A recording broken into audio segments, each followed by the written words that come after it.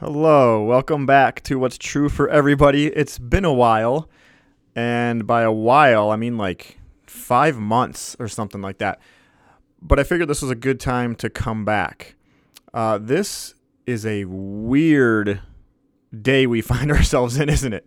I mean, these last 3 or 4 days alone, just bizarre and scary and causing us to question all sorts of things and uncertain. And uncertainty can lead to something specific that we're going to get into briefly here. So I thought this was a good time to come back on and share just a couple thoughts here today and see if we can keep this going in a season where we're going to find ourselves at home perhaps a lot more than we normally are. So this is experience number 48, and I'm calling this Hope Number 1, an antidote to anxiety.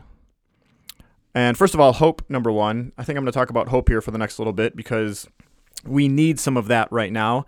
And I'm not a medical expert.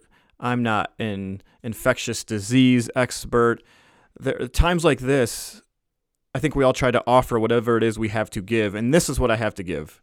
This is what I can talk about best. And if I tried to talk to you about viruses and spreading, it would be obvious that I was just talking out of places I shouldn't be talking about. It wouldn't make any sense. So this is what I can do. And I'm calling it an antidote to anxiety because I don't claim that this is the only antidote to anxiety. This is just one that we're going to briefly talk about here. Now, by the way, I think my wife and kids are coloring in the other room. This is day 1. We haven't even been on spring break for 24 hours, and it's already looking a lot different than we thought it was going to 24 hours ago. I'll get to that maybe tomorrow or something. But I think I just overheard my son say, coronavirus is the poopiest. I think that's just what he said. And many of you, or all of you, will probably agree with that. Now, this is an uncertain time, and here's what uncertainty often leads to, through really no fault of our own, and it's this: anxiety. And I was reading through Proverbs 12 yesterday, and I came across this verse. It says, anxiety weighs down the heart, but a kind word cheers it up. So, first of all, the writer of the Proverbs here is talking about the heart and the kind of condition that the heart is in. Anxiety weighs down our heart. The word for anxiety here is to be anxious, to be concerned. It can mean fear.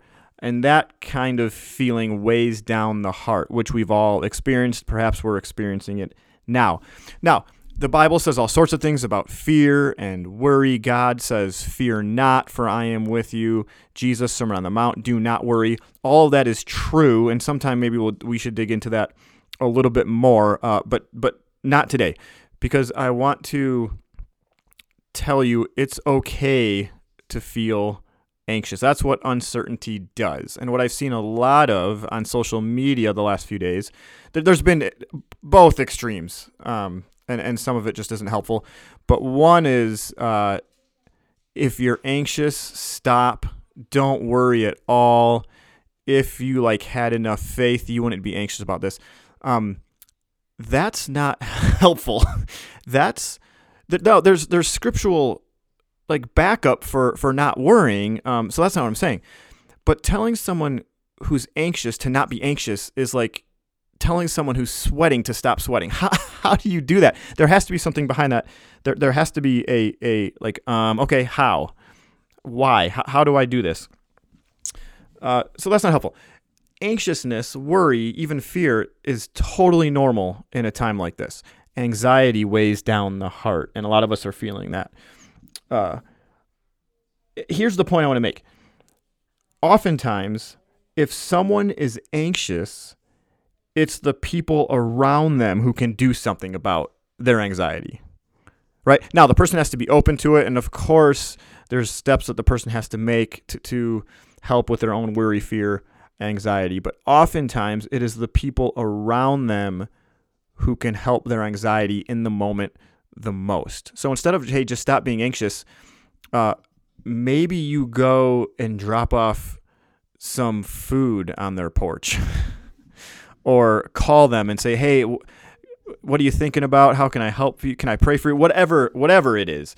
Instead of the accusatory, maybe we come at people who their heart is weighed down with open arms. So oftentimes it's if someone's anxious, it's you who can do something about somebody else's anxiety and help that. Anxiety weighs down the heart. The writer says, but a kind word cheers it up. The word for kind here, it's not a trick word. Kind, it means a good word, a beneficial word. Say something to the welfare of somebody else. It's something that promotes their prosperity. One definition of this word kind that I found is to taste happiness. It's to help somebody else taste happiness. Do you know someone who's anxious? Maybe it's because of the uncertainty we're in right now. Maybe it's for some other reason.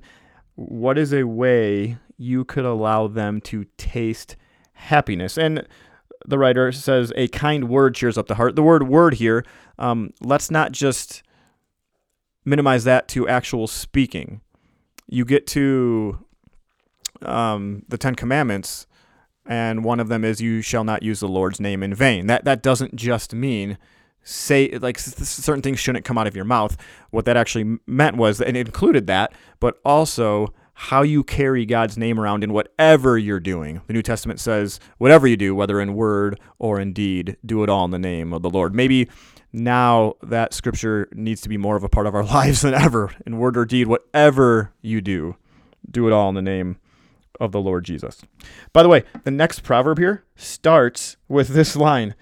Verse 25, anxiety weighs down the heart, but a kind word cheers it up. The next line, the righteous choose their friends carefully. I wonder if there's a reason why those are next to each other.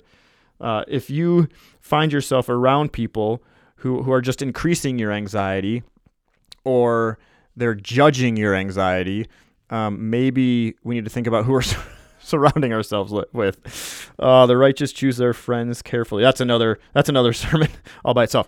Anxiety weighs down the heart, but a kind word cheers it up. What is it you can, who is there someone around you who you can call? You can text, FaceTime. If you're not going to walk up to this person at this point in time, what's a word you can say? What's something you can do for them? What's a service you can provide? It was actually the day, I believe, that I read this proverb.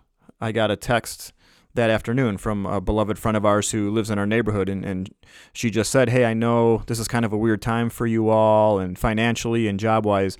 I'm on my way to the store. Is there anything you need? Is there anything I can get for you? What was she doing? She was cheering up our hearts. A kind word cheers up the heart. What she was going for was our benefit, our welfare, our prosperity. She was helping us taste happiness in that moment. Are you anxious? You're worried. You're scared. That's pretty normal right now. My advice to you, take a deep breath, talk to some loved ones, pray, be wise about how we're living and who we're interacting with, who we're contacting. And if you know someone who's anxious, what is it you can do? What is it you can say to them to free up their heart? Because in this moment, they need it. We're in this together, friends. Anxiety weighs down the heart, but a kind word cheers it up. May we cheer someone up today. Grace and peace.